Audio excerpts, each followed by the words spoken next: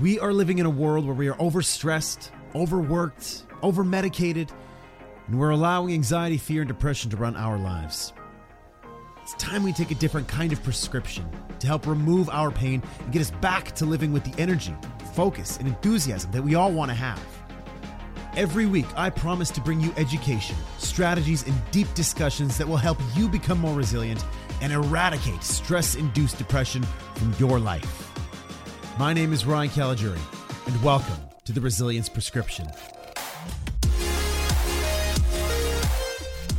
All right, what is going on, everybody? Welcome back to today's episode of Create Your 8 as part of the Resilience Prescription. I am Ryan Caligiuri, and today I don't have a strategy for you. I don't have a tactic. I got no philosophy. Instead, today I got a story. And I got a story about Sean Penn and what Sean Penn taught me about resilience. So I was recently in a hotel lounge, and I was seeing this guy over to my right, and I'm sitting there sipping some wine. Like, I don't know why he looks so familiar. Who the heck is this guy? Finally clicks with me. Sean Penn. Of course it is. So I wasn't sure if it was him or maybe a lookalike. I don't know. Don't know what Sean Penn looks like exactly, but it looked like him. So anyways, I had a buddy who works in the industry, so I texted him. I said, "Hey, is Sean Penn in town?" He confirms. He goes, "Yeah, Sean Penn's in town." Perfect. Right on. So obviously, Sean Penn's right there. I mean, honestly, I couldn't remember a movie that the man was in. I knew he was married to Madonna, but he's just a recognizable figure. Didn't know. I honestly can't remember a movie that he was in. And it's no knock on him. I'm not a big movie guy. Anyways, classic Caligiuri fashion. I got to go up and I got to introduce myself. Tap him on the shoulder. So I go up to him, walk on, tap him on the shoulder, and very gently and kind of turns and looks at me. No smile, nothing. Put my hand. I said, "Welcome to the city. And I hope everything is going well with your movie. And just wanted to come over and say hi and welcome you." And I didn't get a very friendly response, and I wasn't sure why. And I'm not judging the man. You know, I part of me feels uncomfortable with sharing this story, but I share it because there's a lesson in it. Because just because somebody's having a bad day, that doesn't mean they're a bad person, right? Don't take a single event and turn that into a complete worldview of what that individual is like. It's not fair, right? Only through multiple interactions in different scenarios, different situations, different environments can we truly understand someone and be able to judge them effectively. But far too often, our brains work to try to figure out the world as fast as possible around us. And so we see one situation and we make up a decision about it. So I don't want you to take any of this in negative context about who Sean Penn is. Sean Penn's probably a great guy, but in this situation, he wasn't so nice. But it's not so much the story about Sean Penn, it's about what I learned from it. So anyways, back to the story. So I go and I talk to him, and I don't get the friendly vibes from him. Anyways, as I kind of feel the vibes, I'm, understanding, maybe he's not very happy with this. I shake his hand again. I say, "Well, welcome to the city." And just kind of does one of these things, right? Just raises his eyebrows, doesn't even make eye contact, just kind of turns back away and has a drink. And so I walk back to my table, and the only thought that I can think of is, wow, that guy was rude. I've met tons of stars before, and I don't care who you are. Like, I'll always go shake your hand. If you're a recognizable figure, I'll go shake your hand. An author, an actor, a musician, a politician, I don't care. It doesn't matter. I want to go and I shake hands and talk. I like to meet people. That's who I am. So I've met a lot of people. And it's probably one of the more memorable, negative experiences. Not so much negative, but it just wasn't something memorable. I was like, man, that's kind of a jerk. So I'm back to the table, and again, not to judge Sean Penn. Maybe he was on a terrible day and he didn't want to say anything to anybody, and I get that. The man's probably a lovely guy. Who knows? I don't know. I don't watch TMZ. I don't know if he's an ass or I don't know if he's a good guy, but regardless, I go and I sit down. I start thinking, I'm like, man, if I was Sean Penn, would I be happy? And so I start to think from the perspective of a career. The reason we know Sean Penn is because of his career, the chosen profession he got himself into, an actor, a director now maybe, doesn't matter. But why is he not on fire right now?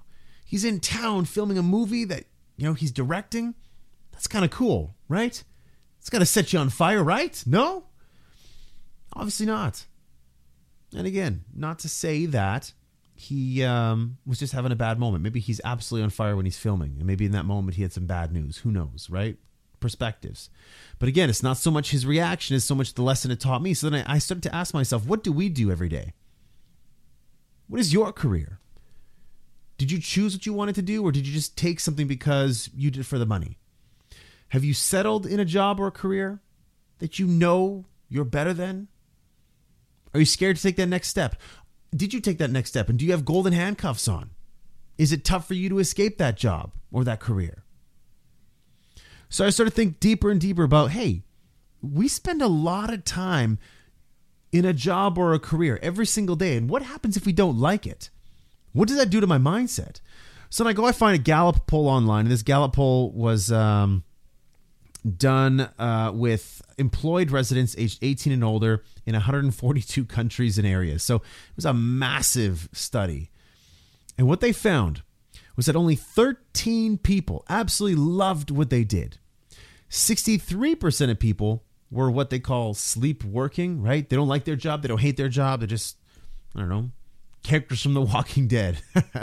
And then you have 24% who absolutely hate their job.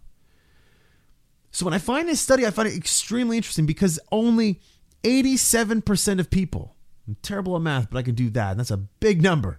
87% of people don't like what they do.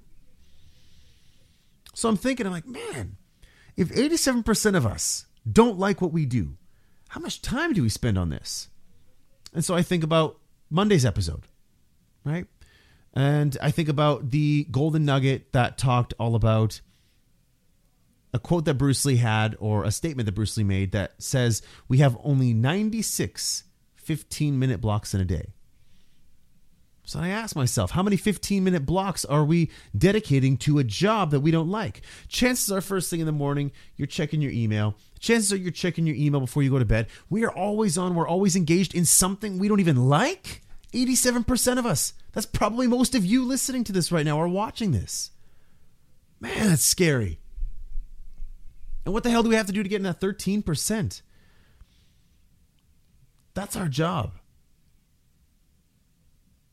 And so it's no wonder that we have such high rates. We have an epidemic of depression.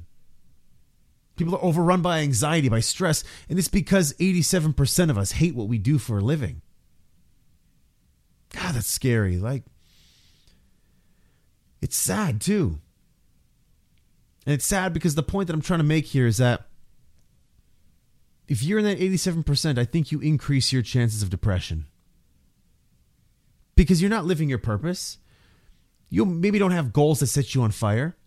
How can you wake up with enthusiasm and vigor 5 days out of the week? You know, not even 5, 6. Because Sunday when you wake up, you know, you're like, oh my God, this is the last day before I got to go to work. And the reason I say this is because I was a part of that 87% before. I was a part of that. Right? At some points, I really hated my job. I was part of the 24%, and in other parts, I was part of the 63%. And never was I in the 13%. And I know how that impacted my brain. And it worries me because I think about all of you and what your job, what your career is doing to your brain. And how it's increasing your odds of being depressed. And my intuition is telling me that. If you don't like what you do, if you have no purpose, if you're not set on fire, if you're waking up every day just kind of a grind, how can you truly bring your best to your day? How can you honestly create your 8? You have to do your best to find something in that place of work that you absolutely love. I don't know. That's a completely different discussion. But my whole point of bringing this up was because when I met Sean Penn, I asked myself, man, like this guy chose what he wants to do for a living, being an actor, a director, and yet he's not happy. I got to put Sean Penn in that 87% probably. If that's just how he is on a regular basis, and that was a perfect representation of who he is, then maybe he's a part of that 87%. Who knows, though? Maybe he's just having a really bad moment, or maybe he just didn't like the glare off my head. Who knows? Doesn't matter. Again, it's not so much about Sean Penn as the lesson that I took away from this, which is focusing on our careers as something that either helps us or hurts us, either brings us up or brings us down, either moves us closer to depression or further away. What is your career? Is it something that takes you away from depression or something that just like pulls depression into you? This is something you have to think about. And if you're in that 87%, ask yourself a different question. You ask yourself a better question, you get a better answer.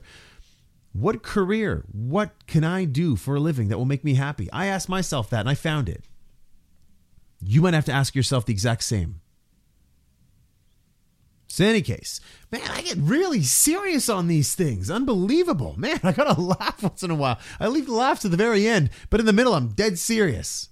Ay. Anyways, today I want you to think about your careers. I'll think about your jobs and what you do for a living.